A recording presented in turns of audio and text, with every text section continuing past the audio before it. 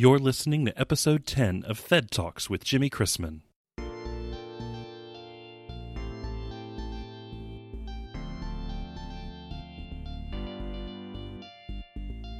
Thed Talks is a podcast for theater teachers and theater education students. Hi, I'm Dr. Jimmy Chrisman, theater education professor at Illinois State University.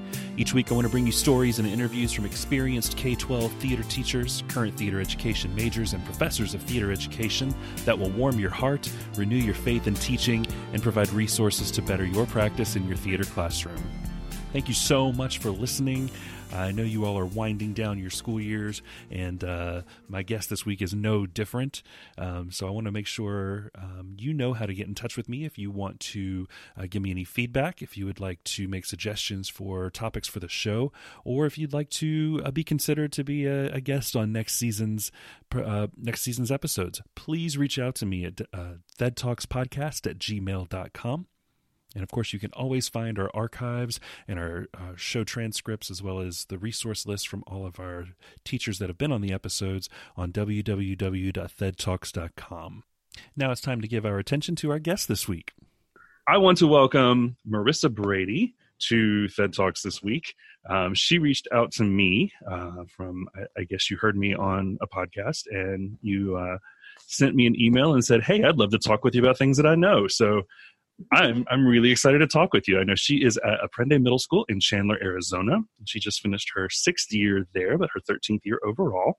So kind of fill us in, Marissa, on about your school and what you're doing there, and a little bit about your program. Sure. Thanks so much for having me. I'm honored and glad to chat with you. I work in Chandler, which is about 20 minutes south of Phoenix. And Aprende Middle School is a 6th through 8th grade school. And I am fortunate to be full-time teaching theater here. And then I created and run our after-school drama program called the Jaguar Players. And we do 2 full productions a year. We do a play in the fall and then a musical in the spring. And that's the long and short of it. Good deal. So what was your big show this year?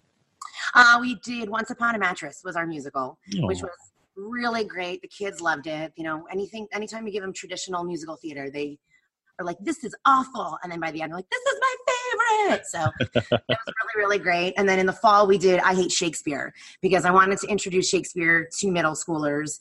And this was a really silly, funny way to introduce it and the story without the language of it. So they really enjoyed that as well. Wonderful. Well, I know you also taught elementary drama before that as well, correct? I taught elementary for 7 years. I did 4th and 5th grade. And I was just a gen ed teacher. I taught everything. But while I was in teaching 5th grade, I was working on my master's in secondary ed theater. So I was like guinea pigging my students with all of the things. I was like, how can I incorporate this? And informally doing arts integration, not like the true arts integration way. I just would bring it to life, as I would tell my students. And through one of my practicums, I was supposed to be in an MFA program, but couldn't do it because I was teaching full-time. So I was like running tangent, like parallel to the MFA students. I worked with them, but could do after school stuff and weekends. And as part of my practicum, I decided to start a drama club, because, you know, what else would a full-time teacher working on a master's degree do, you know, except start a whole program. So I did it with 4th and 5th graders and had all these wonderful grand ideas. And we were going to do 2 productions, and they had to be in the cast and the crew, and the kids were going to do everything. And my principal at the time was like, your kids are going to do everything?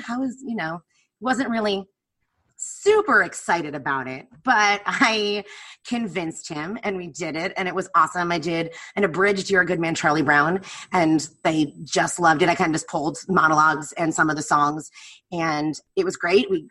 It was very beg, borrow, and steal, and let's use the carpeted stairs of the stage that we have, and, not great.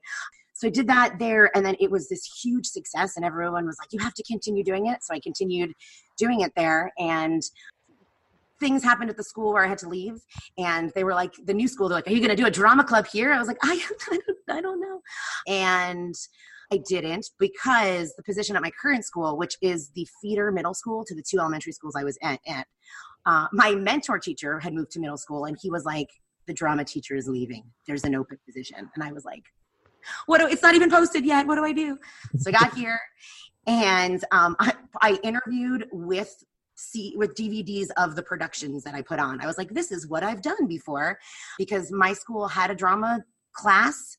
They had no drama program. They had never done any kind of main stage before. And I was like, I'm going to do it. I did it once. It can't be that much harder.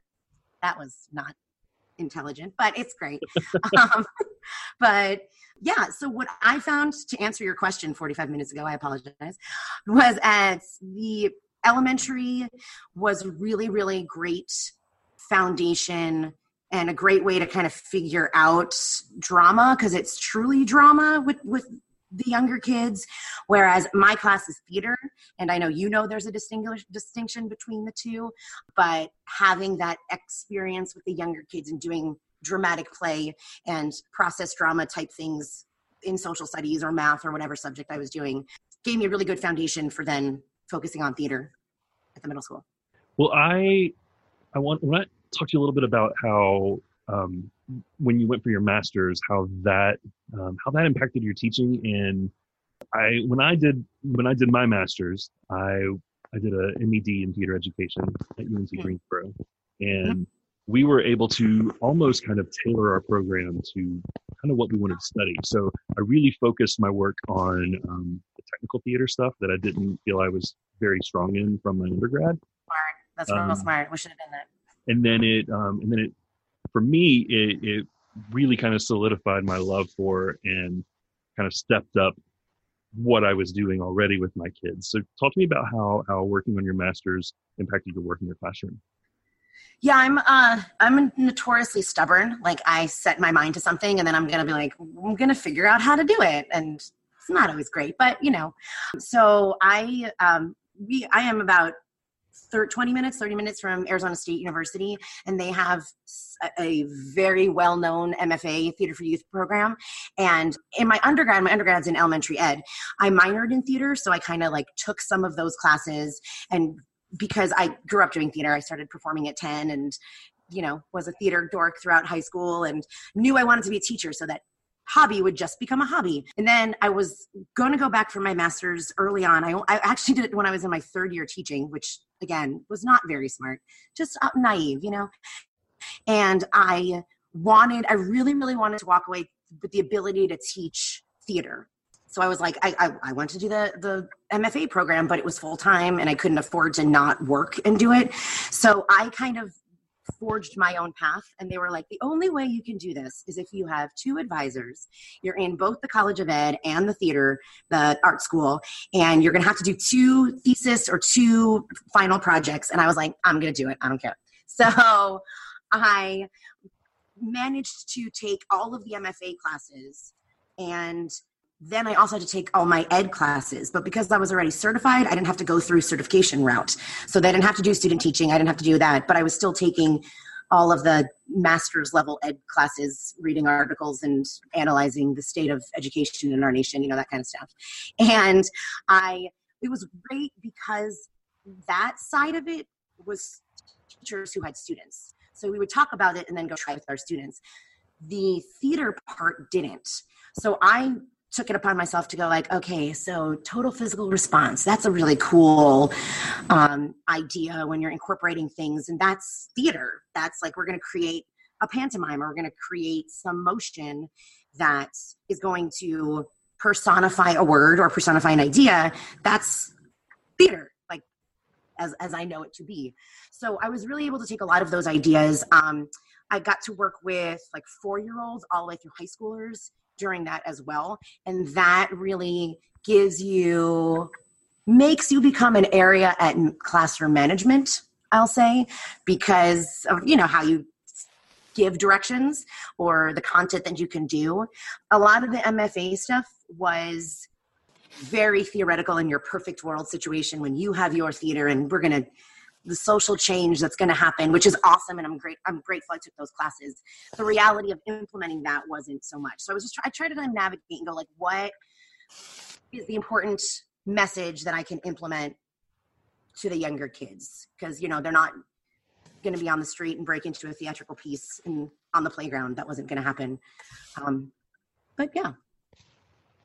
Well, tell me a little bit more about your students kind of running everything and the agency and ownership that you give them with what you do with your kids. I seriously contribute. That's the biggest thing to our success, because I'm a big believer on setting the bar high, because when you set it high, they will meet it. And when even it was fourth graders running a sound booth, and not a complicated soundboard, just, like turn on the microphone, turn it off.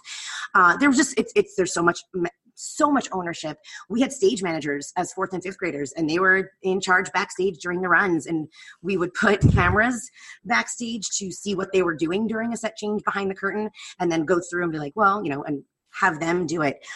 Here at the middle school, it is the backbone. I don't honestly think we could do the productions without having the kids run it. I am so unbelievably lucky. I have 3 other teachers on staff who help. One is our technical director. One does costumes, hair, makeup. She kind of trains our stagehands, helps with all of the scheduling type things. And then a friend of mine who we actually ran the program when we were both in elementary school. She's taken over the prop department.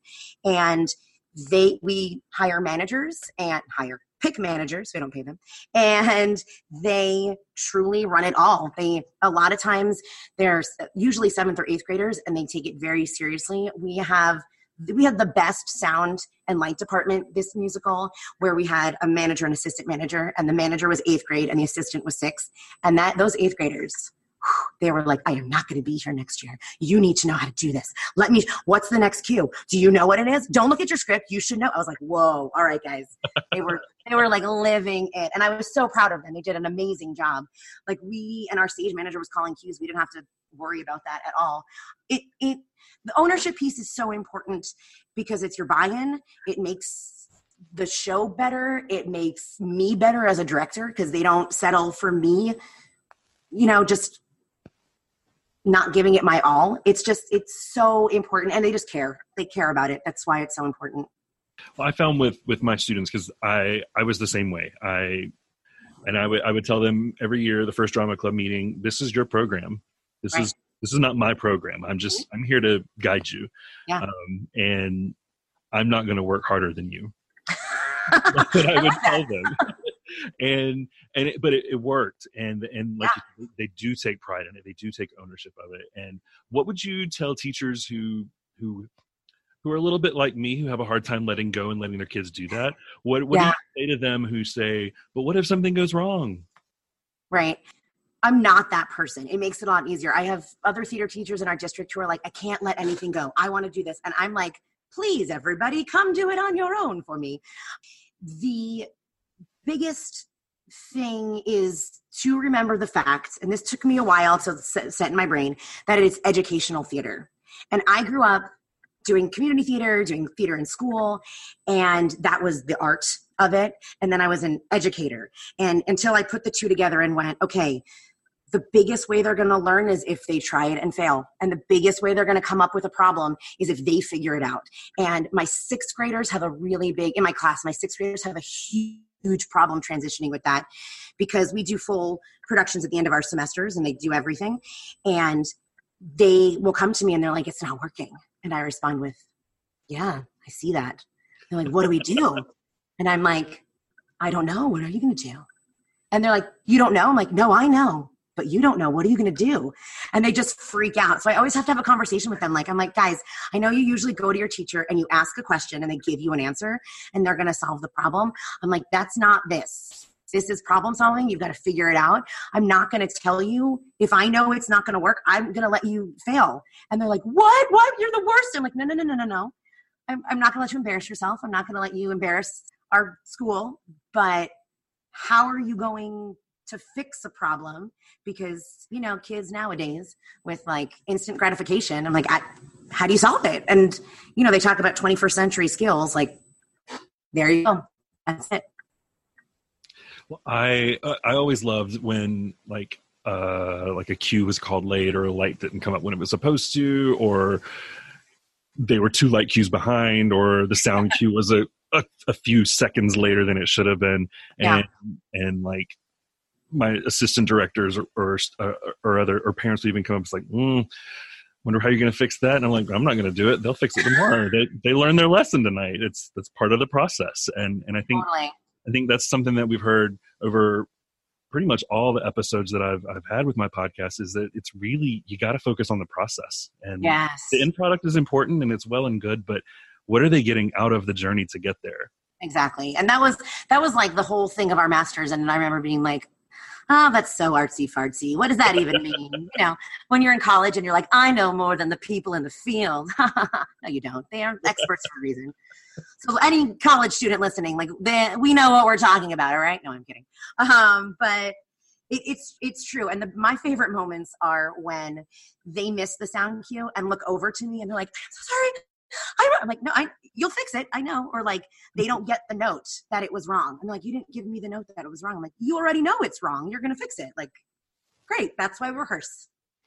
I want to talk a little bit about your work with the middle schoolers, and something that when you emailed me that was almost identical to what Brian Daniel, who's my guest on this week's episode, talked about, was the underappreciation and underrepresentation of the work with the middle schoolers, and what you're wanting to do to really legitimize that. Yeah, thank you for asking that. I'm like, this is me on my soapbox, so buckle up. Here we go. Get on it and go. Here we go. No, it is. It's so my district is awesome, and we have full-time theater teachers in almost every single one of our middle schools, and it's rare. It's very, very rare. And I, in my brain, was like, I'm going to do middle school for a couple years so I can get my secondary ed cert and move to high school. You could not pay me enough money to move to high school at this point. Like, shout out to those amazing high school teachers who it's so much harder. Your programs are so much more complicated. I can't even imagine it. So, well, just so you know, those of us in high school, we're thinking the same thing about you in middle school. Lovely. It's great. See, we're raising each other up. But it's so important. I had productions in my middle school, but not a class. And middle school theater is very much, especially to our core teachers, like, they're just playing games and playing and having fun. And I've worked so hard to get my class to be called theater and not drama. And now I'm on the mission to get it spelled R-E and not E-R. Because no, it's not, the British way of saying it. And like, the kids, my students are very like proud that they know the difference, and like, we're studying the art of it and all of that ideas. I just think that it's so, so, so beneficial to kids that are stuck in the middle of middle school. And we just finished the school year, and the best gifts and had me in tears was the notes that I got from students. That one that was just like, your class was the light, the ray of sunshine in the crap year that I had at home. And I'm just like, I don't want to see this. But it's so, like, it's such an awkward, awful age. And I tell my students that, I'm like, guys, this is the worst. You're in the worst years of your life. And they're trying to figure out who they are, and they're trying to figure out everything around them. And what better way to do that is to find, as I call, the island of misfit toys. They're not like, the clicks start happening and they're not in them. And I'm like, wait, we're strange and like to dress up and play. Come play with us. And it's just a lot of acceptance and seeing things from other people's point of view. Whenever I do character analysis, it's like, what is your character thinking? And what does that mean as a person? Like, looking at somebody else's point of view of other things. But it's just very underappreciated because it's just an elective and it doesn't really matter. But it's been so many of my students' lifelines to get through middle school. And we had some really real life issues happen with some of our kids this year at home life, or just going through bouts of anxiety, depression. We had a kid on suicide watch this year, and the entire cast and crew just hugged and embraced all of those problems. And they literally have like a family tree. They're like, he's my mom. And they adopted me as I'm like, oh, okay, great. But it was just this, like, they felt safe. They felt like they belonged. And it's so hard when you are 12 and 13 and 14 and there's nothing there for those kids typically in the middle school. So I just hope districts appreciate it and see that it's not just playing games and being silly and wearing costumes, but like, it really, helps kids have a sense of self to get them through it. Well, how do you create that space where they feel that safety and that feeling of ensemble with each other?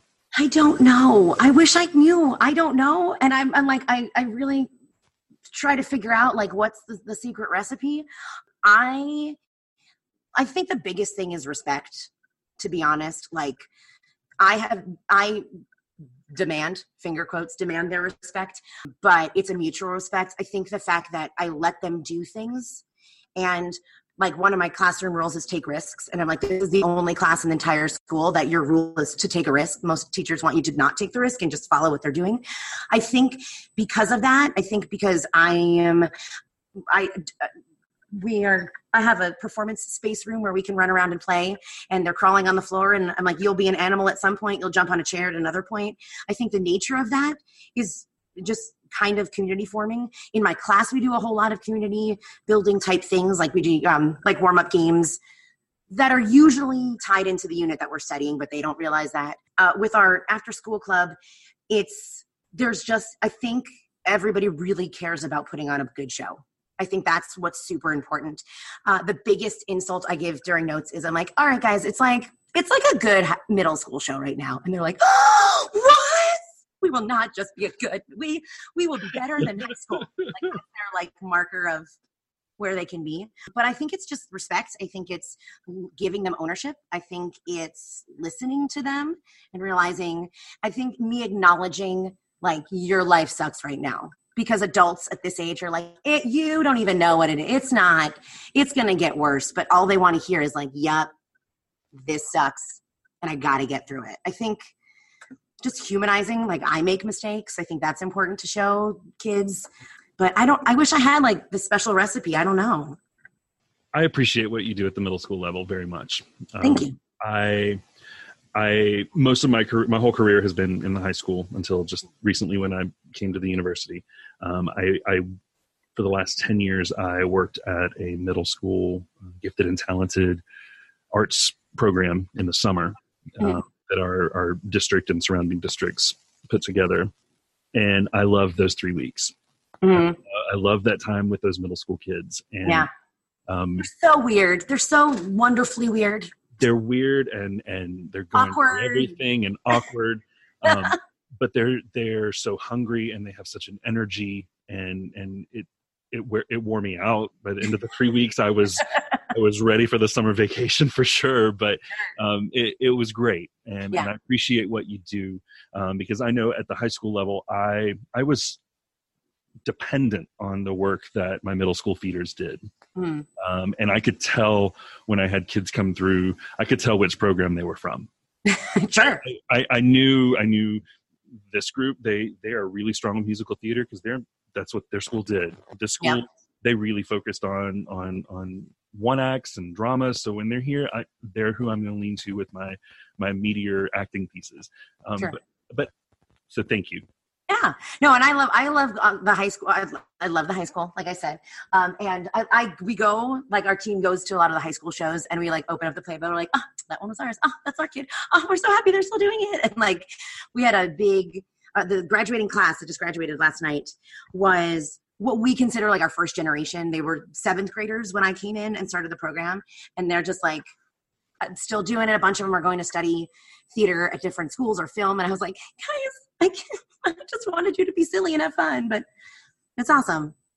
Well, and they remember you because my kids, they talked about, oh, Miss Yan this, Miss Yan that, this, and like, she is fantastic. So thank you for what you do.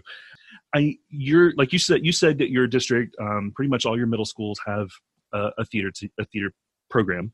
Yes.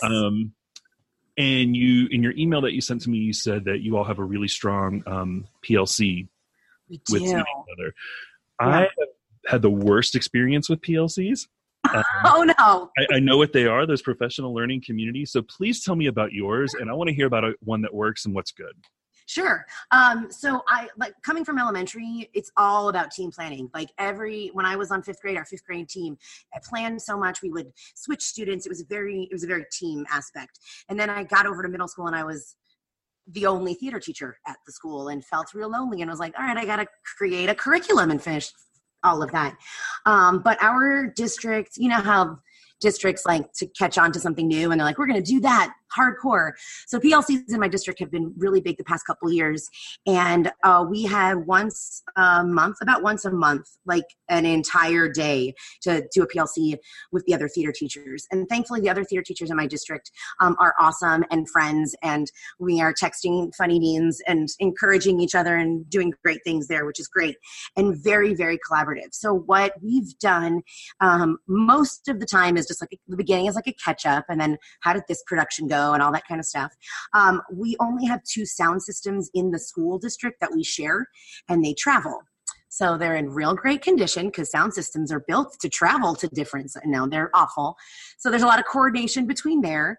And what we've done is each time had somebody share a unit that they do, because we don't have a curriculum map or any district aside from the state standards we go off of, which is based on the national standards. We don't have anything specific, like math follows that way. So we kind of early on a couple of years ago went, all right, we have a 18-week semester class. We should cover 9 units, but then how we do each unit is really different. And with all theater teachers, you go with what your strength is, one of ours in her, I think her undergrad just loved theater history and commedia dell'arte. And she has this beautiful unit they make masks and it's awesome. And I'm like, that's beautiful and wonderful. I don't know if I could do that, but at least I can take this resource that she uses or this idea and kind of incorporate it through my theater history unit. So we each share, each week, whoever kind of hosts it each month, we'll share a unit and the resources and things that have worked. And that's been really, really nice and helpful because not only are you getting awesome resources, but it makes you think like, how do I do what I do? And like, how would I explain that to another teacher? Kind of like having a student teacher, it makes you think about your teaching and what you are doing. And then we sometimes all right, I'm going to treat you like my students and we're going to go through here and do it that way. So it's a really good, and it's unfortunately the only professional development that we get because PD and theater, if you're not going to the conferences or anything along those lines, or listening to your podcast. Hey, thank you. You have to seek it out and it's kind of hard. So that's been really, really great. Our district wants us to do take an assessment, review the assessment, figure out where the weakness was and reteach, which is very, very PLCE. But we were like, okay, stage direction, what are we going to paper and pencil our kids on? And then the other problem was, all right, well, we'll do this. We'll do improv. Okay, everyone do improv. We'll have a same rubric that we're looking for these specific skills. But by the time we would get back a month or 2 later, we're no longer in our improv unit. So we just, square peg into the round hole. We don't fit into a lot of that. So that's why us as a PLC went, all right, how are we going to actually benefit from this time? Or it's a lot of just questions. I started a booster club. So one of the other ones was how did you do that? What are the steps that you're doing? Or we have this great fundraiser. What are you doing? How to, navigate that type. It's just, it's good to talk to people who are in the same boat. Yeah. It sounds like your district, though, is giving you the time to be able to do that, too. Yes. Yeah. But my experience with it is we had these delayed start days once a month. Oh. Where we had, the kids would come in 2 hours late, but that 2 hours, we still came in at the regular time and we would meet with our departments. Mm-hmm. And English department had their PLC, the math department had theirs. I'm the theater department. Right. So, and I would get in trouble by my administration for being in my room alone. I'm like, what do you want me to do? And I said, I would love to go across town and meet with my other 2 high school theater teachers. And they're like, oh, but we don't have time for that. I'm like, what do you want me to do? Right. Well, and we have our performing arts PLC. We as a performing arts team on my site take our students to California and we do the Disneyland Performing Arts and see a musical in downtown LA. So we will just logistical PLC times, but when it's site PLC, we're like, all right, guys, you want to go to lunch? I don't cool. But yeah, no, they did because our core teachers had 2 prep periods this year. We only had 1. So one of their prep periods was PLC. So then we would have days where we didn't have students and we would just meet as a district PLC instead. Through digging through your class website, I saw that you have an amazing parent booster group. Oh my gosh, they're the best. Talk to me about working with parents and forming the booster club. Yeah. So our, like most districts, they have very strict policies when it comes to money and who can touch it and how you spend it and the POs and all of the things. And when I was in the elementary school, I went through that system and it drove me crazy. So when I got to the high school, I was like, we've got to be able to do a booster club. So my biggest resource was my father, who's an attorney. And I was like, okay, what do I need to do? And he also was on a board of trustees for a theater company growing up. So he like knows the inner workings and performs. We're all big one theater family. It's adorable. Anyway, so he was like, okay, you've got to incorporate. I'm like, what? This sounds he's like, no, you have to become a company. And then if you file for non-for-profit status, then that's where you want to be. You'll be able to fundraise. You'll be able to spend how you want to spend. I was like, all right. So it's a very long process. It is, we incorporated, which was easy. And then we had to apply to the IRS. So what happened was like, I just am not afraid to ask people for help. And if they say no, then they say no. But everyone's like, how did you do that? I'm like, I literally just asked. So I was at one of the meetings, a parent meeting, and I went, we're going to form a booster club. If anybody is interested or any has knowledge. And one parent, she loves to tell us that I had a sheet and it was like, are you interested in boosters? And she wrote no. Well, she turned out to be the president of our booster club for 3 years. And she's like, remember that time I wrote no? I was like, I don't remember that. I always remember you agreeing to this. And she, because we had build nights, our tech director would just like parents and kids come and build because we can't build with students because it's against district policy to let them use any tools because we're an elementary district. So she was there and we would just talk. And she's like, oh, I do stuff with Habitat for Humanity. And we're like, great. And then I was like, hey, so you know how you're helping? If you could just like sign this paper to say you're the president, like it doesn't really mean anything. I just need some parents to sign it. She's like, all right, if it doesn't mean anything. But no, I took it seriously. And then because I knew so many of the families from the elementary schools, because I worked at the feeder schools, I had a parent who used to volunteer when I taught her daughter in 4th grade. And I was like, I know you used to be an accountant. Like, can you be our unofficial treasurer and just help us with this? And she knew paperwork stuff. So they signed on, and for the first pretty much 2 years, it was like the 3 of us trying to figure out what we were doing. But getting that status, the 501c3 not-for-profit status, is huge because then you can take donations. Then you can ask people to give you things, and then you can give them your tax ID number, and they can write it off. And it opened the doors for us to get like a bank account and a debit card so that when we buy stuff on Amazon, we have our card there and all of that's there. It's 2 years ago, we had this huge boom of parents who were, I think we kind of justified ourselves to the community and they wanted to help. And we had the website that you saw. Those were just 2 parents who were engineers and they're like, we're going to do it with our tech director, who's a tech guy too. And they just put all of that together. And I was like, it would be great if they could buy tickets online. Now we're selling our tickets online. It would be so great if we had if we had a green room area where we could put a Google Calendar for our kids so that they know what our rehearsal schedule is. That's up there. It would be so great if we could do like a password protected area so we could put rehearsal videos because, like for rights purposes, you can't put it out. But if it's password protected, we're filming the choreography and then they can go back and practice it on their own. And just all of these, like, wouldn't it be great? And they kind of put it all together. So now we have committees and chairs and elections and it's like official. And parents get really scared because we're like, call to order. We need the minutes. And we're like, nah, it's fine. We're just talking about these different things. But yeah, biggest advice, just ask. The worst they can say is no. Yes, that's my experience too. Yeah. We had a booster club and thankfully my principal at the school I left,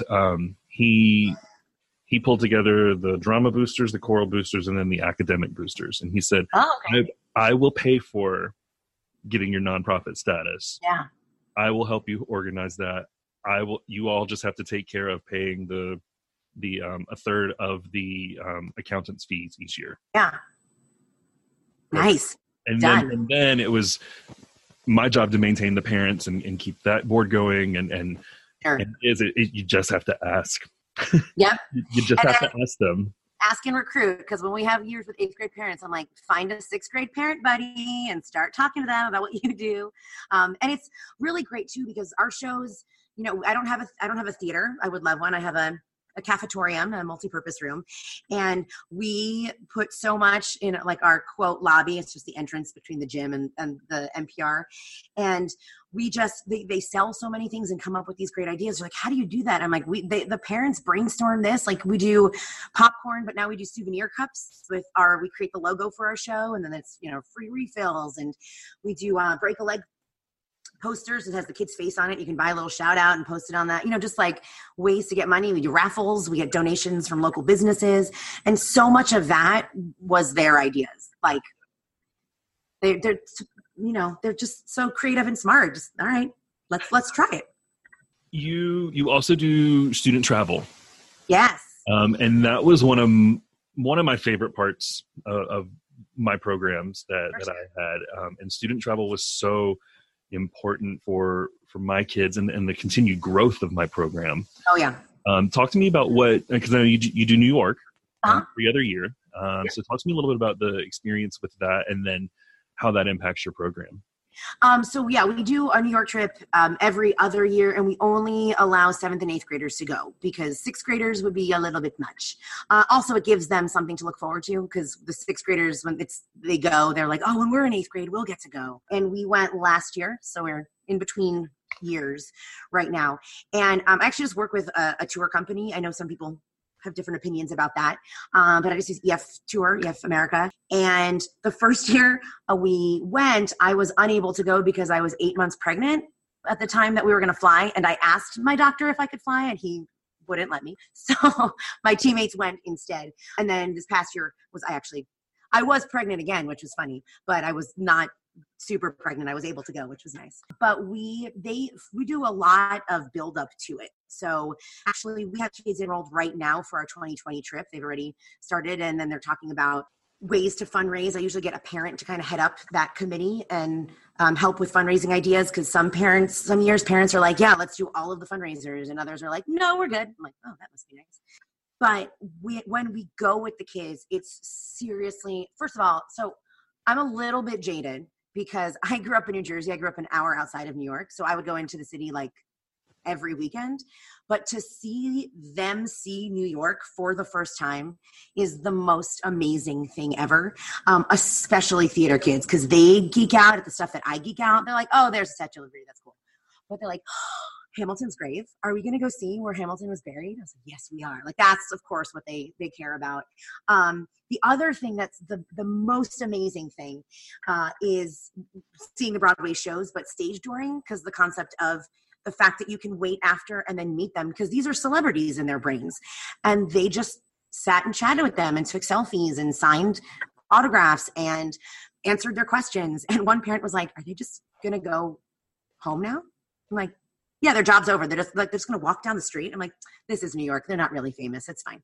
But they just, it's celebrities, and it was amazing. And the fact that the Broadway theater houses are so much smaller than we have a great touring facility here, and it's huge, but they're like, this is a lot smaller than I thought it was. But all of those things, it's just really great to see them. There's always some kind of issue with drama and rooming situations that is bound to happen with middle schoolers, but they step up so much.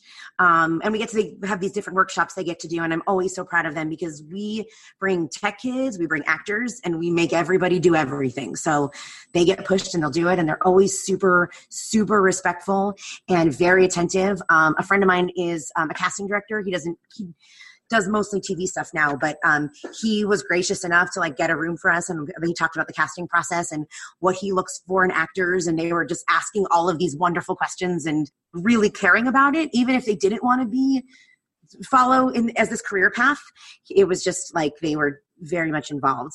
It can be super scary, especially because we have to fly, and that can be there's a lot there, but it's definitely worth it because I cannot recreate anything like that in my classroom. And that's why when I originally thought of the idea, I was like, there's no other experience that they can have besides this. So again, I was like, could we do it? We're going to do it. For me, it was the excitement when we came back. Oh, okay. And I mean, I again, seeing their faces, everything for the first time, and meeting the celebrities in their lives. I mean, that's very cool. But when we got back and seeing their excitement for the craft and what we were doing, and how they wanted to take what we were doing and elevate it. See, so we go at the end of the year. We go Memorial Day weekend. So we go outside of the school year. So we don't have to go through the district. It's not technically associated with it. So our 7th graders who then become 8th graders are very much like that. Or they'll be like, remember that time in New York? Or like, well, we saw it on Broadway. I'm like, all right, guys. But we don't get to see them immediately after because some of them go to high school. Well, they all go to high school. Yeah, I had I went to New York a couple months ago for my honeymoon, and while I was there, one of my former students is living up there, and he's working as an actor. Yeah. And we met for dinner, and he said, do you even realize that you brought me here for the first time, and now I'm sitting here doing this? And I'm like, oh. So yeah, all of the tears, just right. All of them. Oh yeah, it's so that because New York is like the end all be all, and we get to go to Lincoln Center and all these other things. I'm like, I think a lot of it too is like, I just geek out. I was like, oh my gosh, guys, did you know that on this stage? They're like, stop it. I'm like, I'm so sorry. Well, I went to the UK for my honeymoon, and when we were in London, my husband was like, you're going to get us kicked out of the globe. I'm like, I just want to let you know that during this time period, he's like, stop it. I'm like, okay, I'm sorry. I'll just sit quietly and geek out in my brain. A couple of years ago, I took a group of my IB students for the IB workshop that was in New York, and one of the shows that I bought us tickets for was to see The Real Thing, and it had Ewan McGregor in it at the time. Oh, nice! And I adore Ewan McGregor. I just want to be Ewan McGregor, and we stage doored, and the kids like pushed me to the front because they wanted to make sure I met him. And it was so funny to watch them watching me geek out about this, and they just thought it was the coolest thing that I got to meet one of my icons. That's awesome. Well, we also, so my my department, the performing arts, we go to California, and that actually I walked in to this trip. They've done it for like 17 years, and our band teacher like has it organized, so it's a well-oiled machine. So having that, I just went, and having that experience, I was like, all right, let's take what we do for this to travel to New York. But the same thing happens when we go, because we go to one of the national tours at the Pantages, and we had a parent. The first year we saw Aladdin, and I had a parent who was like, I have never seen a play before, and I was like, I'm sorry, what? Like, I've never seen anything like that. That was amazing. And I'm like, what? Well, now we have to do this every year. It's a great experience. I know you have your hands very full right now, because I know you just had your second baby. I did, yeah. Back in the fall. Yeah. So tell me how you balance your time between mom and work, and how you take care of yourself. I don't do a good job at it. None of us do. Mom guilt is real. This is going to sound so cheesy. I just have like an amazing husband who lets me play and knows that I really care about this. And he's awesome like that. But it's definitely a different balance. My end time for rehearsals became hard end times, where other times it was just, that's fine. Or I would have jumped to do things, and now it's kind of like, well, I don't necessarily know. Like, I felt bad. We had our like 8th grade dance, and kids were like, are you coming to it? I was like, I can't. I already had 2 late nights this week. Like, I can't, do all of those things. But what I tell myself, I'm not the best person for this, but like, is that like, it's okay. It's okay that you may miss bath night one night, but it's okay to have to cancel rehearsal because we have to go to the doctor's appointment. Like, there's a lot of just being okay with the balance. And it's hard when I started when I was doing my master's, that was pre-kids, that was pre-husband. So I was there till 8, 9 o'clock at night and not need to worry about it. But again, I think it's the support. My teammates know. One of my friend who does our props, our kids are the same age too. So she's like, I got to go pick up the kids. I was like, oh, I should probably go too now. That's a good job keeping in check. But they all know and are very supportive of it.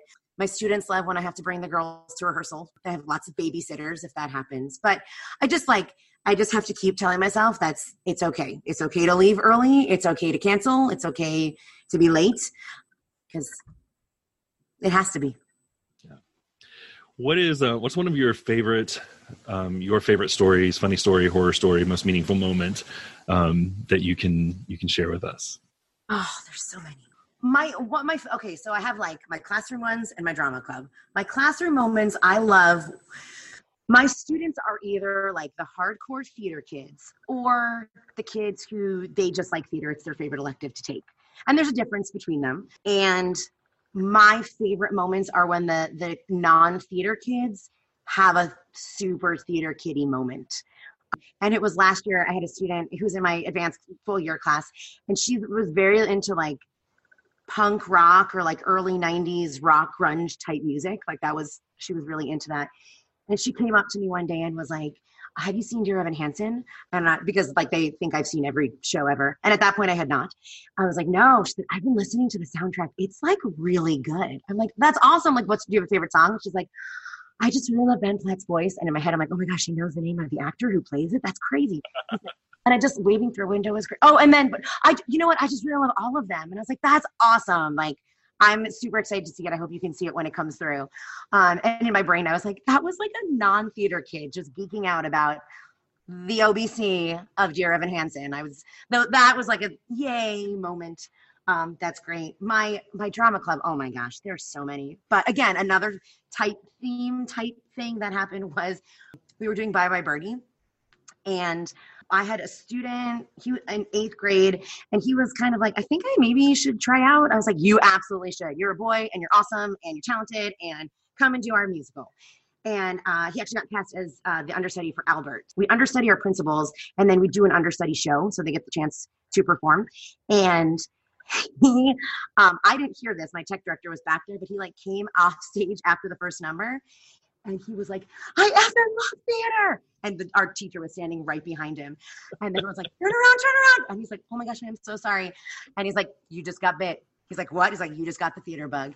And he just graduated and he's going to school for film now. So we're very excited for him. But those moments of like when the non-theater kid becomes the theater kid is the best thing ever. Or just, I actually have a quote board that my students made me because the things that come out of my mouth are strange. You say things that like no other teacher in the school. And I repeat myself a lot. So I just start the phrase and then my cast can finish it at that point. But a lot of really weird and funny things come out of there. And then all like the inside jokes, we love to put Easter eggs in our show. So we just did Once Upon a Mattress. And when they pull the things in the finale that were hidden in the mattress, they were all a prop from all the other musicals we've done. Because we had our joke at our department is it's the where's the shoe moment. So when something goes wrong, we call it a where's the shoe moment. And it was our understudy show of Cinderella.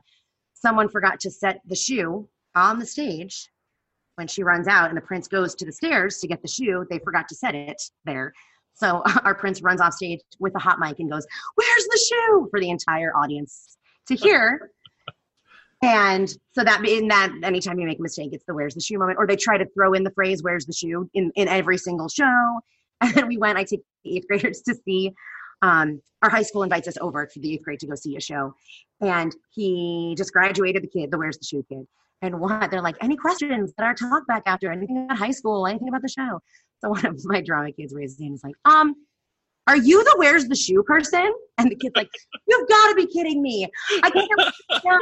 And I'm like, no, dude, that is a badge of honor. You are a celebrity. You're the guy who said, where's the shoe? So, fun, silly things like that. I had a kid who played Mr. Mushnick when we did Little Shop of Horrors. And I always warned them, I was like, you have to pretend, you have to keep in your mind that your mic may always be on. Oh, gosh. And I said, because, if they're working 8 or 9 different mics, the finger may not get to yours right away. So you have to be it's always on. And he messed up in his song and he walked off stage and he dropped the F-bomb. It went all through the auditorium. Oh. And so from then on, we've always said, do not pull a shivum. You have to assume that your mic is on. Yep. And even when I'm gone, they're still saying that. Don't pull a shivum. So that's very cool. Yeah. And then we had someone, the best was like, who farted over a mic? We're like, Because, fart jokes are always funny. Always. Oh. So, Marissa, what is a resource that you use that we all need to know about? The biggest one is Drama Teacher Academy. I know people on the podcast have talked about that in the Facebook group, which is really, really great, especially if you don't have a curriculum. There's so much there. I've sold them some of my stuff too. It's really nice there.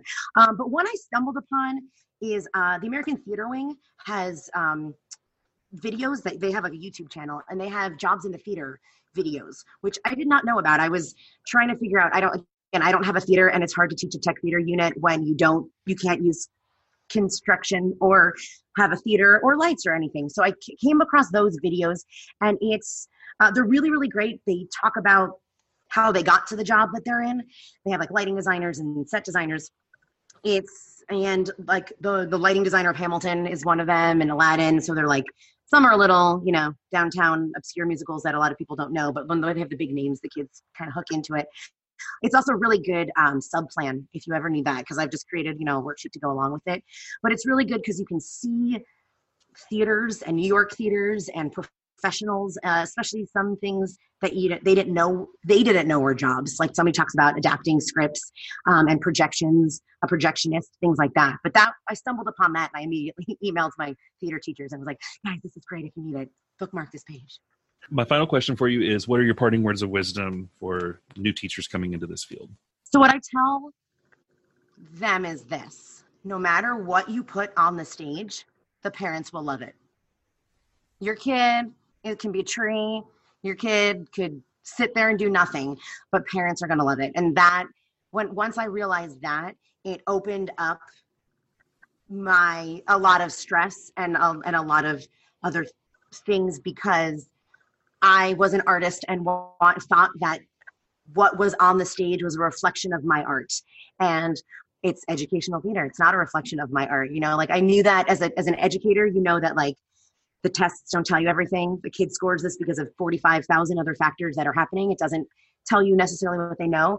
And I knew that, but didn't apply it to the arts, and realize that if they mess up the lines, if it's not the best, if that blocking in that scene did not work, or that was the wrong delivery of that line, that's not me personally being an awful artist. That's, as you said, the journey. And again, just seeing their kids up there running a spotlight or on a headset, like the parents love to take pictures of their kids wearing our headsets, they are going to love it, and the kids are going to get some amazing experience out of it. So that's what I would remind yourself. Well, and it's not a negative reflection of you as an educator either. True. Right. Yeah. And I can tell your kids are very lucky. You have amazing energy, and I love talking with you. That's so fun. Thanks for having me. I enjoyed it. Thank you for reaching out. If you know anyone else, please send them my way. But I really appreciate you chatting with me, and I appreciate what you do with your kids. And I really hope you have an amazing, restful summer. Well, I got a summer job. I got to work first. And then, Well, I'm just going to pretend that it's going to be amazing and restful. It's going to be amazing. It's going to be relaxing. It's wonderful. All right. Marissa, thank you so much. I appreciate you. Thank you. This has been another really fun interview for me, interviewing Marissa Brady this week. I know she was on her teacher work day after all her students were gone, and so I appreciate her taking time out to talk with me. Thank you so much for listening. I want to make sure you know to check out our website, www.thedtalks.com, where you can check out all of our show transcripts, as well as the archives of all our episodes so far, as well as those resources that all the teachers have talked about on their episodes. You can subscribe to TED Talks on Apple Podcasts, on iTunes, Google Podcasts, and Google Play, Spotify, Stitcher, AnyPod, TuneIn, and you can find us on YouTube as well. Go on there, subscribe, give us those stars by rating us, and give us a review. Also, share the podcast with any of those theater teachers or theater students that you think could benefit from what I'm doing here on the show. You can always reach out to me at thedtalkspodcast@gmail.com if you want to give me any feedback, make suggestions for the show, or suggest a guest to be on the show for next season. You can find us on all your social media, on Twitter at TheaterEdTalks, on Tumblr at thedtalks.tumblr.com. You can find us on Facebook at TED Talks, on Instagram at TED Talks Podcast, and of course our website with www.thedtalks.com.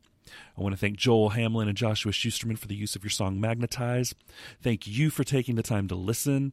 Please tell some other people about us. I love seeing the listenership grow each week, so thank you for what you are doing. Keep doing it. I hope you have a wonderful week, and if you already started your summer break, enjoy that time out in the sun by the pool, or traveling, or just sitting in your bed reading. Whatever makes you happiest right now. Enjoy that time and get that rest this summer for those students coming back in August. We do have a couple of episodes left. There are a couple of special ones that I have been working on. The first one is a special Tony Awards edition that will be released the week of the Tony Awards, so you do not want to miss that episode. We have a very special guest that will be joining me on that episode, and then also after that is a special episode for Pride season coming up. So for all your LGBT students, as well as those of you teachers out there who might be LGBT, it's a Pride episode for you, and how we can continue to show representation and incorporate diversity into our classrooms. Thank you so much for joining us this week. I hope you have a wonderful week.